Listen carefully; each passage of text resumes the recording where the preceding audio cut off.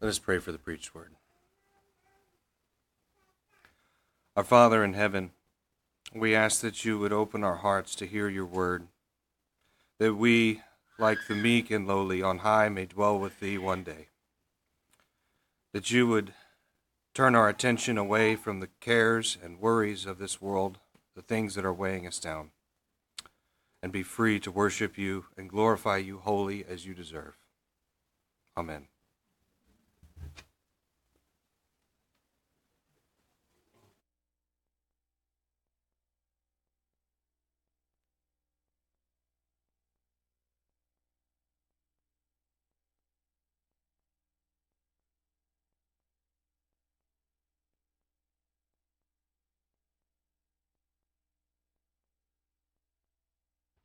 And it's helpful sometimes as we work through, especially when we're working through consecutively in a book of the Bible. One of the things that can happen is we can lose the forest because of the proverbial trees, right? And so it's helpful for us at times to zoom in and look very closely at something, but we also need to remember to zoom back out from time to time and kind of reorient ourselves and think about what's going on in the overall sequence of the narration. So here in Mark's Gospel, as we kind of zoom back out for a moment, there are three big ideas that we've been working through and we've encountered multiple times already in the Gospel of Mark. The first big idea is introduced to us in the very first verse of the very first chapter, and that is that Mark is eager for us to know that Jesus is the Son of God. He is not merely a teacher, he is not merely a healer, he is not merely a rabbi, he is not merely a prophet, he is the divine Son of the true and living God. Secondly, is that through Jesus Christ, the kingdom of God is being proclaimed, and the kingdom of God is being revealed to men. And it's through the proclamation of the word, through the person and the work of the Lord Jesus Christ, that this kingdom is being revealed. And thirdly, men either believe this or they don't. Men believe by faith that these things are true and that it is by the person and work of Jesus Christ that one enters into the kingdom, or men reject that. And there's no middle way. There's no third option. It's either believe upon the name of the Lord Jesus Christ and to be saved, or reject that and be lost for eternity outside of the kingdom of God. Now, all of this up to this point has been primarily located, and I use that word located intentionally, located geographically around sort of the orbit or the banks of the Sea of Galilee. And if you want to kind of flip back, if you have a map in the back of your Bible, you can kind of orient yourself. You will probably have a map entitled something like Palestine in the time of Christ or something like that. And most that we've seen has been right around the Sea of Galilee. In fact, the last couple of chapters, we've seen the disciples go sort of back and forth across the sea. Jesus walking out on that water. The disciples storm-tossed, fearing for their life when Jesus comes and says, "Peace, be still," and the wind and the waves cease. And so far up to this point, there's only been one interaction that's taken place in what we could say is a Gentile territory. And that was when Jesus was encountered by a man possessed by a spirit, an evil spirit named Legion, for we are many. Well, that's kind of zooming out. This is where we've been. And then at the same time, we need to remember that one of the issues that the disciples and Jesus has faced is the pressing crowds.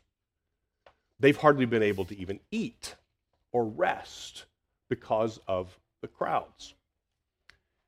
The disciples are still grieving the news of John the Baptist's murder at the hands of King Herod.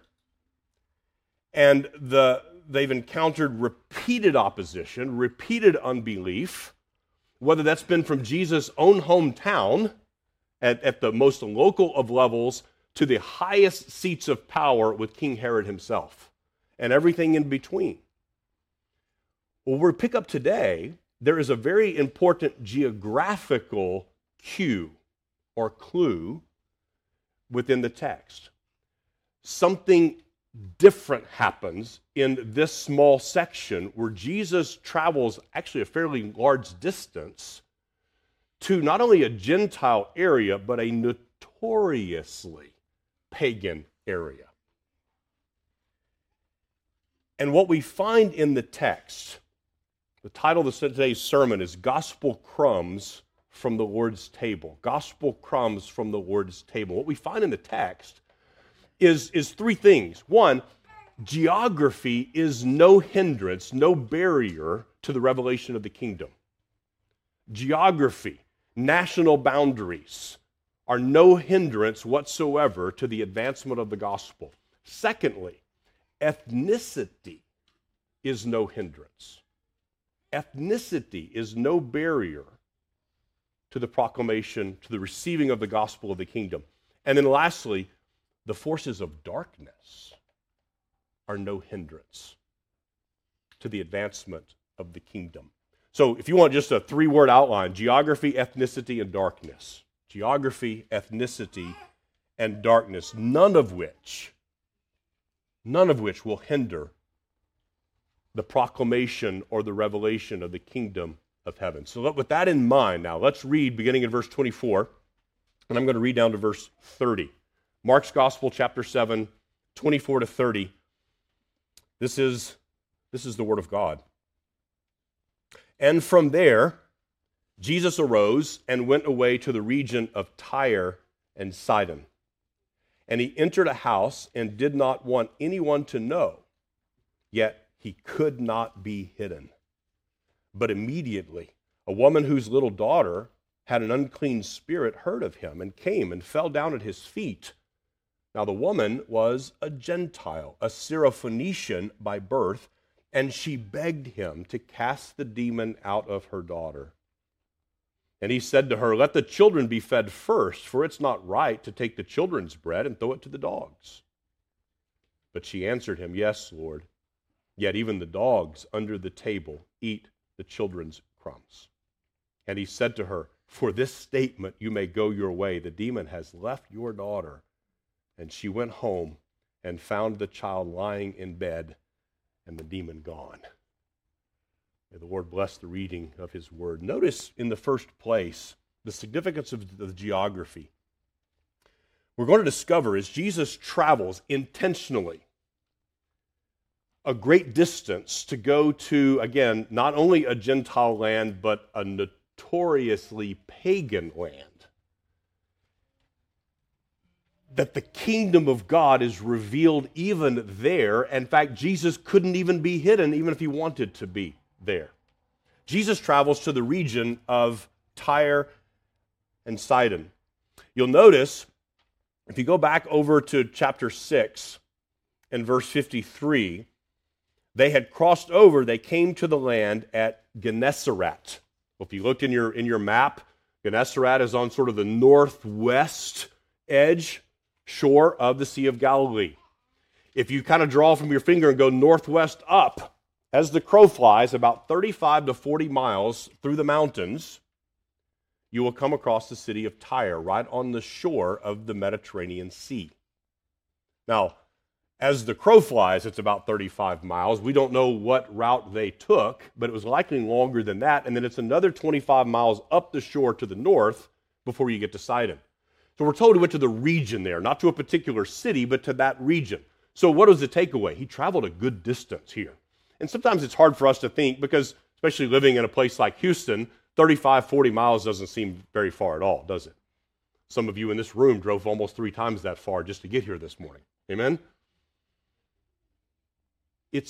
But in the ancient world, traveling on foot through dusty trails, 35 to 40 miles was quite the undertaking. Why did Jesus do this? Well, we're not told explicitly. But we do know, based on the clues that we have, is that he had already been trying to get his disciples away for somewhat of a respite and had been unsuccessful up at this point because of the crowds throughout Judea. But from Gennesaret to Tyre, he's traveled a good ways, and these two cities in particular are significant. These are not just any two Gentile cities. As you read through the Old Testament, you will find that Tyre and Sidon have a long and storied, indeed notorious reputation. Just as one example, remember Jezebel? Ahab's wicked wife. I mean, even just the name Jezebel kind of has something that kind of goes up your spine when you hear that, right? Her father was a Sidonian king. I mean, this is the worst of the worst are from the Tyre and Sidon area. In fact, in Matthew 11, Jesus makes this statement. He's talking to Bethsaida, which is an Israel territory. He says, "Woe to you, Chorazin! Woe to you, Bethsaida! For if the mighty works done in you had been done in Tyre and Sidon, they would have repented long ago in sackcloth and ashes. But I tell you, it will be more bearable on the day of judgment for Tyre and Sidon than for you." So what's Jesus doing? He's comparing. He's saying, look, you think you're holy because you're genetic descendants of Abraham, but the judgment that will come to you because you've rejected the words and works that have been done in your midst will be worse than what in your own Jewish mind is the worst, Tyre and Sidon.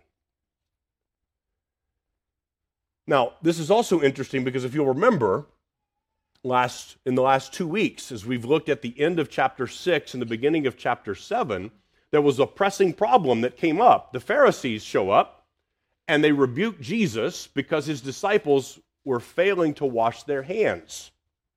And according to the tradition of the elders, when you went into the marketplace, just because you might accidentally be defiled by some incidental Gentile contact, you needed to have this elaborate ceremonial washing of your hands to restore your cleanliness. Well, think of the contrast.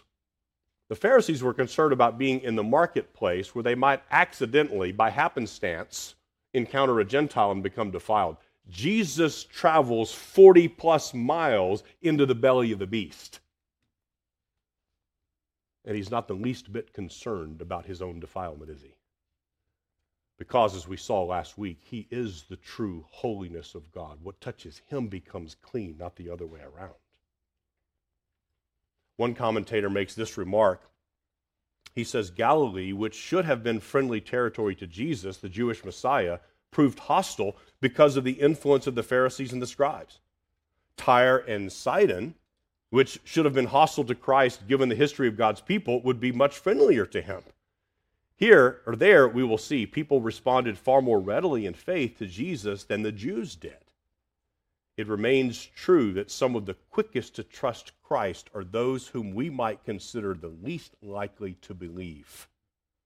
Such is the wisdom of God. Some of you in this very room could testify that was me. I was the least likely to believe. And God in his grace searched me out, found me, and saved me. Brothers and sisters, the kingdom of God is not defined in geographic terms. It's not defined by national boundaries. It can never be limited by geography or by national borders.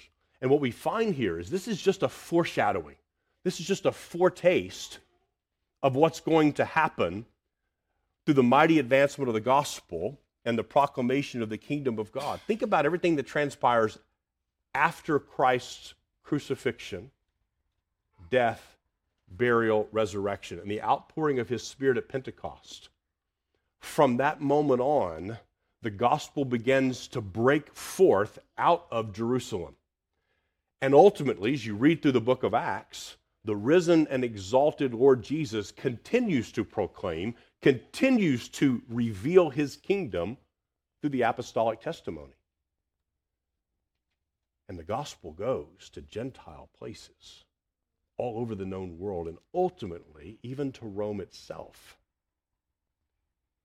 The book of Acts records the ongoing work of the Lord Jesus proclaiming this kingdom. Be encouraged that no geography, even the geography that we would consider hostile,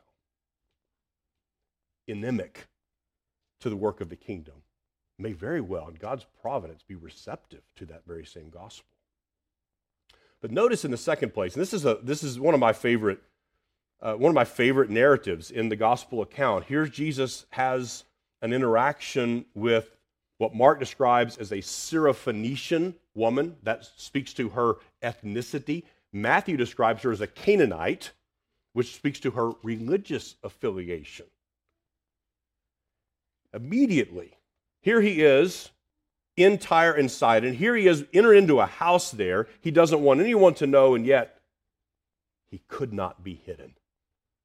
That phrase itself is pregnant with meaning. The kingdom of God, the very kingdom itself, cannot be hidden. And here, immediately, Mark tells us a woman approaches Jesus and she falls down at his feet. Now, Matthew gives us two additional little nuggets. Number one is that Jesus doesn't initially answer her. Isn't that interesting? She approaches him, falls down at his feet, and cries out to him, and he just ignores her initially. And secondly, Matthew records that the disciples begged him to send her away. She's bothering them. I mean, imagine the scene. They finally, if you think about the disciples, in their minds, we had to go to the pagan area, but at least we finally got a break. The crowds have diminished somewhat. We're not being pressed in. We've had a chance to eat. We actually maybe got a little bit of a nap or some sleep. But here's this woman. You can hear the tone in their voice. This woman. First strike against her. She's a Canaanite. She's a Syrophoenician woman. Ethnically, religiously, she's as unclean as they get. And she's making a spectacle. She keeps falling down and crying out something about a daughter with a demon. Disciples beg him to send her away. And it's hard for us in our very Western post-feminism world to understand the disdain that the disciples sort of naturally would have had for her. We think, well, surely they would have been compassionate. Surely because of her tears, because of her plight. But that was not how they were conditioned culturally. She was a bother. She was a nuisance. But Jesus does speak to her. He addresses her personally. Look at verse 27. He said to her, "Let the children be fed first." Now, by children, he's speaking of the Israelites. Let the children be fed first. It's not right to take the children's bread and throw it to the dogs. Now, some commentators have really wrestled with this and have tried to take the sharp edge off of what Jesus says. And they said, well, he uses a diminutive term. It's not really a dog. It's a puppy. It's a lap dog. It's a pet.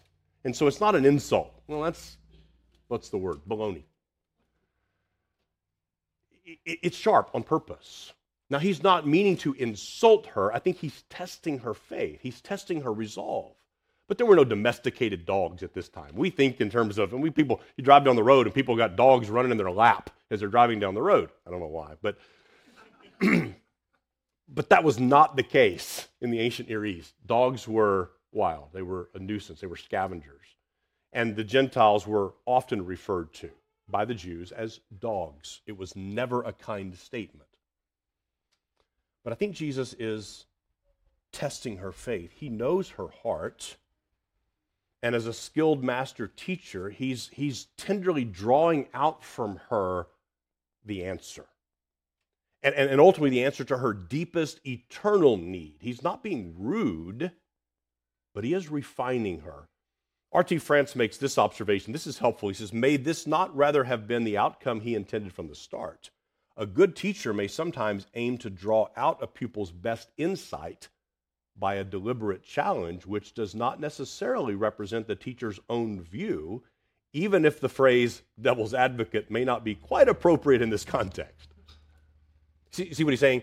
There are times, and surely as parents we've done this, right? Especially as your kids get older and you're having these dialogues and you kind of play that devil's advocate and you challenge them a little bit. You push back on them and see, can they support their view?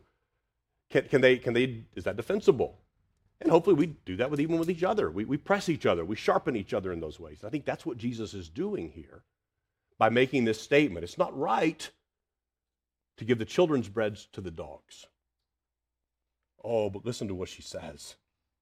She answers him, "Yes, Lord, but even the dogs under the table eat the children's crumbs." Saints, think about what we've looked at the last few weeks, and here are all the educated Pharisees with all their learning, with all their knowledge, so-called, of the Scriptures, and they didn't understand the basics. Here is an untaught, uninstructed woman who's a pagan who gets it. She understands. And her answer demonstrates her strong and persevering faith. And it's such a contrast to what we've seen with those who were the religious authorities of their day. The very best and the brightest Jewish rulers were obsessed, and that's the right word, they were obsessed with their man-made religion. Their rules that had no basis in the Word of God. Now, we don't fault the Pharisees because they wanted to keep the law of God. That's a good thing. It is not legalism to want to keep the law of God. We ought to do that. The Pharisees are to be rightly charged because they added to the Word of God. And by adding to it, as we saw last week, they negated. Jesus' own words was they set aside the commands of God in favor of their own man-made traditions. But here, this pagan woman understood something vital that the Jews had forgotten and willfully oppressed or suppressed. Now, Matthew records specifically that Jesus praises her faith. He says, "O woman, great is your faith. Be it done for you as you desire." Here's an irony. The Jews believed that not only were the Gentiles ethnically and morally inferior to them, but even among the Jews, the men believed that women were inferior and unable to understand the Scriptures in the same way that the men could. And Jesus turns this upside down. In fact, a traditional morning prayer of Jewish men goes like this: "Blessed are you, God, our Lord, King of the universe, who has not made me a Gentile, a woman, or a slave." How's that for a morning prayer? But you know what? This woman understood something that the scribes, the Pharisees, the most learned, refused to understand and believe. So ladies, my sisters, don't believe the lie that says the deep things of God cannot be understood by you. To leave the deep things of the Scriptures to the men. Here is a very ordinary, simple woman who understood something that the Theo Bros of her day didn't get. This pagan woman understood something that the very top religious boys had neglected. What does she understand specifically that they didn't understand? What has she understood that they had missed? Jesus came as the Jewish Messiah. And that's part of what he said, that it's not right for the bread, the children's bread, to be given to the dogs. Because he was the Jewish Messiah. He was the one that the Jewish Scriptures had foretold and promised to the Jewish people. But she had heard something. And as I was studying this week, I couldn't help but think about Rahab. Here's Rahab, a harlot in Canaan.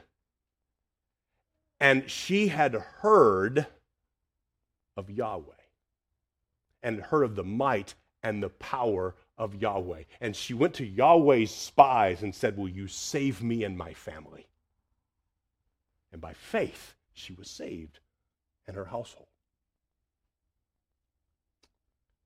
The Lord Jesus, dear sisters, has provided you full access to the deep things of God revealed in His Word. And what she understood was that Israel, the nation of Israel, a nation under covenant promises of God, the whole purpose of God's covenant with Israel was to be a blessing not just to Israel, but to be a light to all the nations. Wasn't that the original promise given to Abraham all the way back in Genesis 12? This pitiable pagan woman understood that God's blessings would spill out on the Gentiles like crumbs falling off the table. And so she understood what the Lord said to Abram in Genesis 12, "Go from your country and your kindred and your father's house to the land that I will show you, and I will make you a great nation, and I will bless you and make your name great so that you will be a blessing.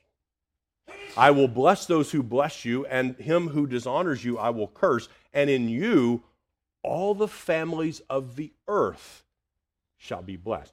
Not all Jewish families. Abram, after all, was not yet a Jew. He was a pagan. Then the prophets, over and over and over again, the prophets testify to this very reality. Just as one example, in Isaiah 49, we read this, "And now the Lord says, He who formed me from the womb to be his servant, to bring Jacob back to him, and that Israel might be gathered to him. For I am honored in the eyes of the Lord, and my God has become my strength." He says, It is too light a thing that you should be my servant to raise up the tribes of Jacob and to bring back the preserved of Israel. I will make you as a light for the nations, that my salvation may reach to the end of the earth. Do you hear what he's saying? The Lord is prophesying through Isaiah to a nation in exile and saying, it's not enough. It would be too small of a thing if I simply restored Jacob. If I simply restored my promises to Judah. It's much bigger than that. The Messiah will come. My servant will come and will bring light to all the nations, fulfilling the promise given to Abraham. This woman understood that. She had relatively little revelation given to her. She had heard something of the teaching of the Lord Jesus Christ. She had heard something of his words and works. But she knew, compared to what the Pharisees at least thought they knew, she knew very little. But she knew this: the Jewish Messiah was to be a blessing to all nations. So she doesn't argue. She doesn't take it as an insult that I'm a Gentile. She says, that's very true. It's very true. Jewish Messiah has come. But the overflow of that will bless me too. I believe that. We can apply this here as well. I think about this, and we looked at this in Sunday school this morning in Romans chapter 3. Paul is working through, he's building kind of plank upon plank upon plank the gospel of the kingdom. And he makes the argument. He says that, he asks the question, are the Jews what advantage has the Jew? What advantage is circumcision? And he says it's much in every way, because we have the oracles of God, we have the promises of God. That's a huge advantage. Well, then just a few verses later, he says, well, then are the Jews any better off? And he says, no. Now, what does he mean? Well, the Jews have a great advantage because they have the Word of God. They have the promises of God. But if they reject that, they're no better off than the worst citizen of Tyre or Sidon.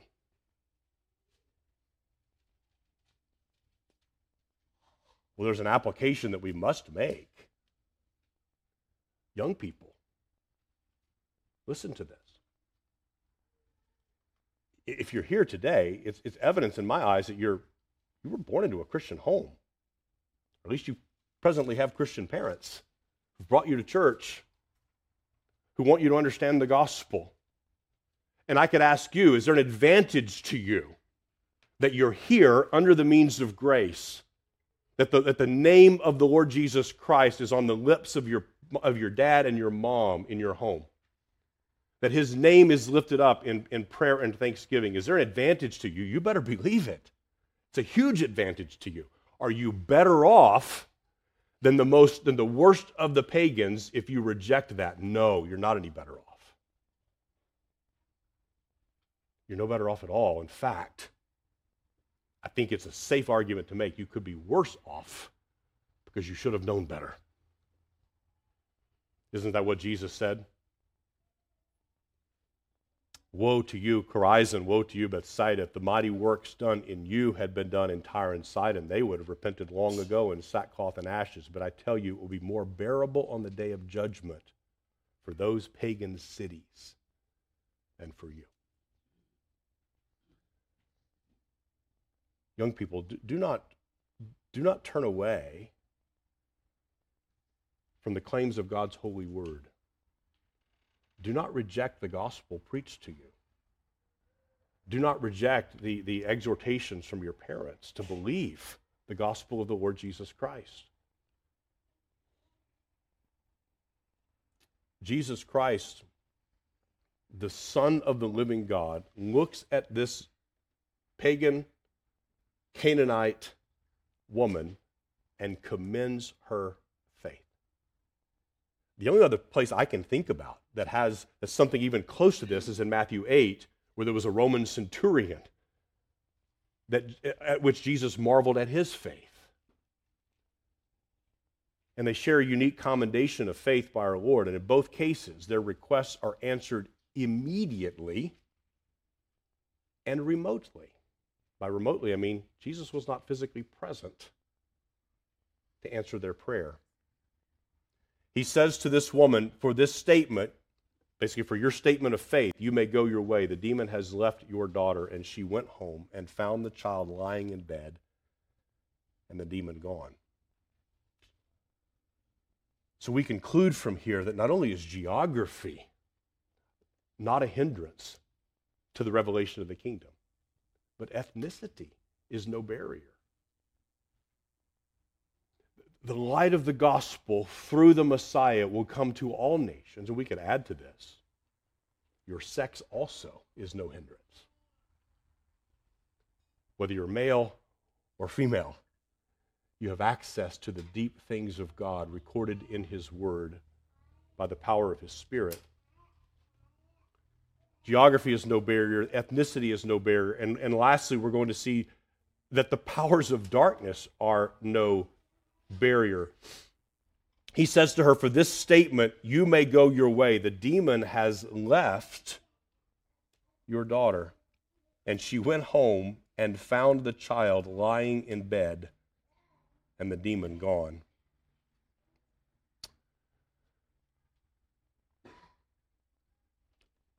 Some of you as parents know something of the desperation of this woman. Every parent has faced, to some degree or another, seeing their child hurting. And even just falling off a bicycle on a scraped knee can wound a parent, right? Moms especially. But when you have a child who is desperately sick, in this case, possessed by a demon, and we've seen descriptions already through the first 6 chapters of what that could look like, the kind of torment that this girl would have been under, and a mother who is absolutely, utterly desperate. I remember, I don't remember exactly, J. Michael was probably around 8 years old or so, and he had surgery. And it was, as surgeries go, minor. Of course, minor surgery is the one always done on someone else, right? But it was minor. It wasn't life-threatening. But I will never forget that feeling that his mom and I sat, and we had to see him wheeled away. And that feeling of just absolute hopeless, or not hopelessness, but helplessness as a parent. Now, we figured this was going to be relatively short, and we had every reason to believe this was going to be a really good outcome. But some of you know the anxiety, the fear, the worry that comes from sitting in a hospital room by the side of a bed of a child who's desperately sick. And we can't flatten out the contours of the Scriptures and dehumanize this woman in this way. She was desperate. And she comes to the one person she knew and believed could help her. And this is not the first time that we've seen the Lord Jesus cast out a demon. We've seen this before. But here it's different in two different ways. One, it occurs in a place that's notorious for wickedness and evil. It's one thing. It's one thing to say, yes, he cast out a demon, but he did it on his home turf. He did it in the confines of Jerusalem. It's a holy place. It's holy ground. I mean, it's not a reach to cast out a demon there. But to go, as it were, into the gates of hell and cast out a demon demonstrates his power in an unhindered way over the forces of darkness. But it's unique in another respect. Up until this point, when we've seen him heal someone, it's by word or touch in the immediate vicinity. Here, he never lays eyes on this girl. He never meets her. When it was Jairus' daughter who was sick and dying, he goes into the house, and remember, he took her by the hand. He says, little girl, get up. Here, there's no touch, there's no immediate voice. This demonstrates that it was just a mere thought. A mere thought from the Son of God was sufficient to drive away the forces of darkness. And what was it like? I mean, what relief must this mother have felt for Jesus to say, the demons left your daughter. But then on the way home, and whether that's 2 blocks away or several miles, we don't know how long she had to walk. But mamas, you know what she was thinking on the way home, don't you? Please let this be real. Please let this be true. And she comes home and she finds her daughter lying in bed and the demon's gone.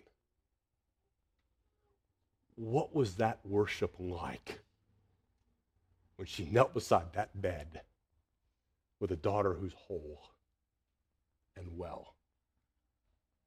Saints, here's one of the many places in the gospel where the Word of God simply encourages us, simply but powerfully, behold your God. Fix your eyes upon Christ here. Look at his compassion. Look at his tenderness. Look at his power and his might and his mercy. And all of this, unmerited, undeserved, gratuitous. All behind enemy lines. Saints, this is your Savior. This is your Lord. Behold your God. This is the Holy One who delights to show mercy, even to the lowliest of the low, a pagan woman. I mean, as it were, we're called here to bend our knee next to hers, to bend our knee next to this Canaanite woman and offer up our worship to the true and living God.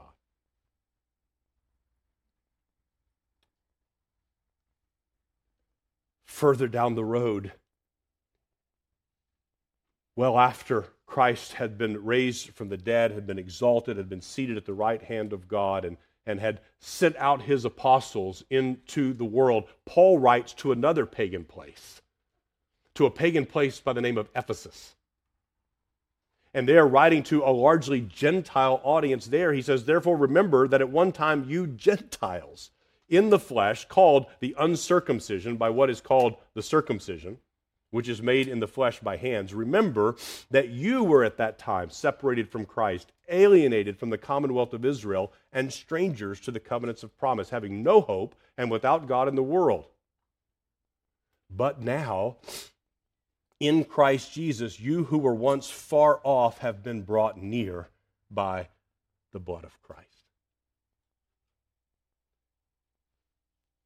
For he himself is our peace, who has made us both one and has broken down in his flesh the dividing wall of hostility by abolishing the law of commandments expressed in ordinances, that he might create in himself one new man in place of the two, so making peace and might reconcile us both to God in one body through the cross, thereby killing the hostility.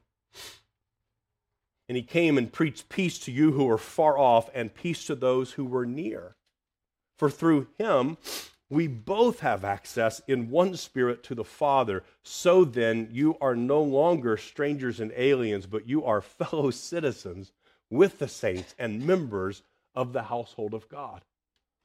See, what we see here, when Jesus takes his disciples and they travel 40, 50 miles, however long it was, to get to Tyre and Sidon, there's a foretaste, a foreshadowing of what Paul testified about here in Ephesians 2. Jesus went and preached peace to one who was far off, one who was outside the covenant promises of God, conquered the forces of darkness at work, not only in the land around her, but in her, and in the very body of her daughter. Saints, the lesson here is clear, I think. It does not matter your race, your ethnicity. It doesn't matter your place of birth. It doesn't matter who your parents are, who your grandparents are. None of those things matter. It doesn't matter what food you eat or what you drink. What does matter, though, what does matter is whether you believe that the Lord Jesus Christ has come to save sinners. What does matter is whether or not you believe that you, in fact, are one of the dogs who eats crumbs at the master's table. What does matter is whether you place your eternal hope in him and him alone. That's what matters. Not your geography, not where you were born, not your ethnicity, not your nationality. Friends, if you're not resting in Christ as your Lord, will you turn to him today? There's no other name given among men by which you must be saved. Believe that he alone is able and willing to forgive you of your sin and to reconcile you to the God who made you. May the Lord grant to each one here the very simple faith, but the profound faith, the powerful faith that this Canaanite woman possessed. Lord, I believe. I believe that even the crumbs from your table are more than enough to satisfy me, are more than enough to provide for me, are more than enough to heal me, are more than enough to cleanse me and make me whole. And as we meditate upon this further, I want to encourage you with three specific points of application. One, first and foremost, is to praise and worship our God for the mercies that we have received without merit. As you contemplate yourself, if you see yourself as anything other than a dog getting scraps at the table, then you're the wrong one you're the wrong character in the story. Amen? If you are in Christ, it's because you have received the unmerited, unwarranted, and gratuitous favor of God.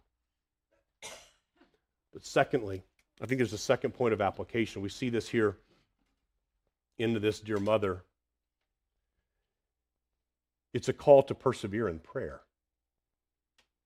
It's a call to persevere in prayer. She didn't give up when first Jesus ignored her. You ever prayed and all you get from heaven is silence?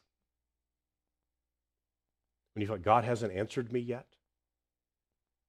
Will you persevere? Will you keep calling out to him? There may be others around saying, look, get out of here. You're being a bother. Don't let them discourage you. Keep praying. Keep calling upon the name of the Lord. We persevere in prayer. And there's a third application here, and I think particularly for parents. This pagan woman gives us an excellent model for how to love our children and how to prioritize them spiritually. She pours herself out. She subjects herself to public scorn, to public ridicule for the sake of her daughter. And she understood something very important. She knew her daughter's only hope, and thus her only hope, was found in Israel's God and in his might and mercy. Listen to Matthew Henry. The vexations of children are the trouble of parents, and nothing should be more so than their being under the power of Satan. Tender parents very sensibly feel the miseries of those that are pieces of themselves. Though vexed with the devil, yet she is my daughter still. The greatest afflictions of our relations do not dissolve our obligations to them, and therefore ought not alienate our affections from them. It was the distress and trouble of her family that now brought her to Christ. Mercies to the children are mercies to the parents. Favors to ours are favors to us and are so to be accounted. Note, it is the duty of parents to pray for their children and to be earnest in prayer for them, especially for their souls. I have a son, a daughter, grievously vexed with a proud will, an unclean devil, a malicious devil, led captive by him at his will. Lord, help them. This is a case more deplorable than that of a bodily possession. Bring them to Christ by faith and prayer, who alone is able to heal them. Parents should look upon it as a great mercy to themselves to have Satan's power broken in the souls of their children. Parents, and I as I meditate upon this, I grieve at my own lack of duty in this area. To call upon the name of the Lord on behalf of my children, and especially when I see them wrestling with their own sinful condition. Because what's the temptation as a parent? When our children sin, what's our temptation? We respond in anger. Or we respond with the law. When the greatest response is we can persevere in prayer and say, Lord, you alone can deliver my son. You alone can deliver my daughter. Do you have a child, or do you know someone who has a child who is under the influence of their own sin? Bound by their influence from the world? Under the influence of demonic spirits? Maybe not an actual literal possession. I don't deny that can happen to an unbeliever. But look around. Look around at how many young people are being conditioned and led to mutilate themselves. If that's not demonic, I don't know what is. And we need to call it what it is. If you know people, if you have children who are under that grievous mind spell, there's only one remedy for that. We can counsel, we can give facts, we can give figures, we can do all those kinds of things, and maybe there's a place for that, but are we willing to pray and recognize this is ultimately a spiritual battle that's every bit as serious as what this woman dealt with as she bowed before the Lord and cried out to him, heal my daughter. Bring the soul of that child to the feet of your Savior. Plead earnestly, repeatedly, and believingly. It will be a mercy both to you as a parent and to your son or to your daughter to see the Lord deliver them. The Son of the living God had come to proclaim and reveal the kingdom of heaven to all nations. To all nations. And neither geography nor ethnicity nor even the powers of darkness themselves were going to thwart the revelation of this kingdom. Will you believe that today? Will you rest in that? And I encourage by the Spirit's help to find more application than what I've highlighted today. I think there's much as we think about this in the world around us and the darkness that we see. To meditate upon the power and the mercy of the Lord Jesus Christ. Let's pray together. Gracious God, Father of our Lord Jesus Christ, Holy Spirit, will you help us? Will you help us to see ourselves plainly and clearly as your word describes us? We are all fallen by birth. From conception, our hearts are deceitfully wicked. We are fallen in Adam. We are sorely tempted sometimes because of maybe the place where we live or our economic status or some other feature of our life to think that we are better than the worst of kinds of people that we encounter. Help us to see ourselves plainly, that apart from the gracious work of Christ in us, it will be better in the day of judgment for Tyre and Sidon than for those who hear and reject the gospel of your Son. Help us to fix our eyes upon Christ. Help us to rejoice and delight in the many mercies that He's given to us undeservedly. Help us to worship you in spirit and in truth. Work in us now to prepare us to receive your table, to meditate upon the body and the blood of our Lord. We ask this in His name. Amen.